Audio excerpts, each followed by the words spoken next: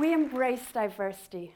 In large part, that's why we travel. We go and see exotic places where you can hear the smells, sights, sounds of new things. What I want to convey to you today is that as we travel, we take with us organisms.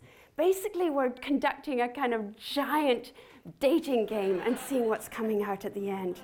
What we're doing in our group here at UC Berkeley is trying to figure out how to maintain functionality in systems in the face of globalization.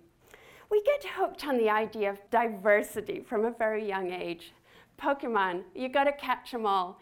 And always the best were the rarest, the ones that were hardest to get. We can all relate to the intrinsic wonderfulness of large mammals. For my own work, I focus on specialization, diversification of spiders, trying to see how they specialize, where they specialize, and what role they play in stabilizing systems. For example, here you see a spider that's uniquely adapted to low elevation forests on the island of Kauai. It's got long claws on the ends of its legs, which it uses to impale prey directly from the air. The point here is that these specialized organisms play a major role in the habitat they occur, but they need some level of isolation to keep their identity, to allow them to do what they do in their own environment.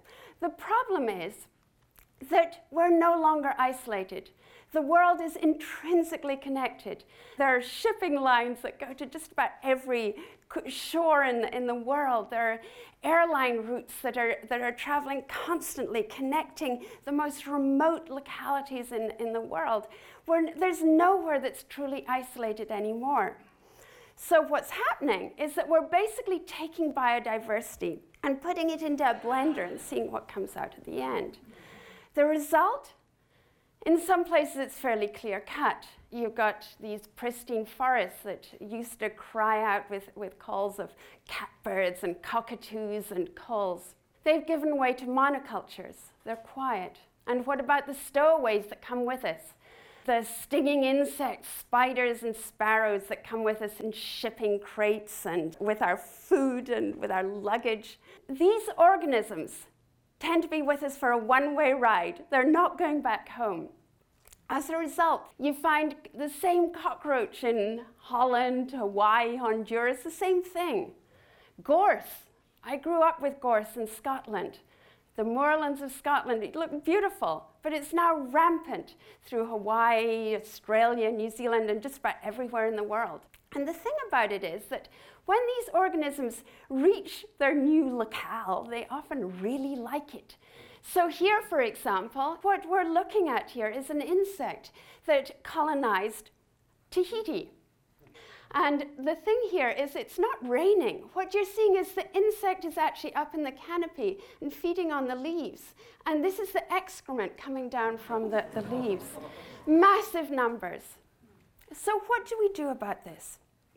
We can't stop people traveling. We can't get rid of the things that are already firmly established in these sites. What we have to do is embrace novelty. In all of these experiments that we've created in putting things together, we need to figure out what creates a functional system in all of that. So to get back to our dating game, we need to figure out in all of these forced connections, which creates a stable marriage. And we all know that stable marriages are not easy to create, even when it's just one-on-one. And think about putting that on a global scale. A very complex problem. So what we're doing is focusing on islands. They're tiny, isolated, very simple systems that can serve as microcosms for understanding ecosystem function on a global scale. We've been working in really entire systems, entire ecosystems of insects and spiders, and basically looking at entire communities across the islands of Hawaii. What we're measuring is diversity, abundance, and interactions in order to see how these organisms change over space and time. We want to see what is it about the community that makes it more stable to intrusion from outside. What is it about which part of the community is more vulnerable and which place in the community, and what dictates functionality in all of this. Basically, what we're trying to do is take the pulse of the system.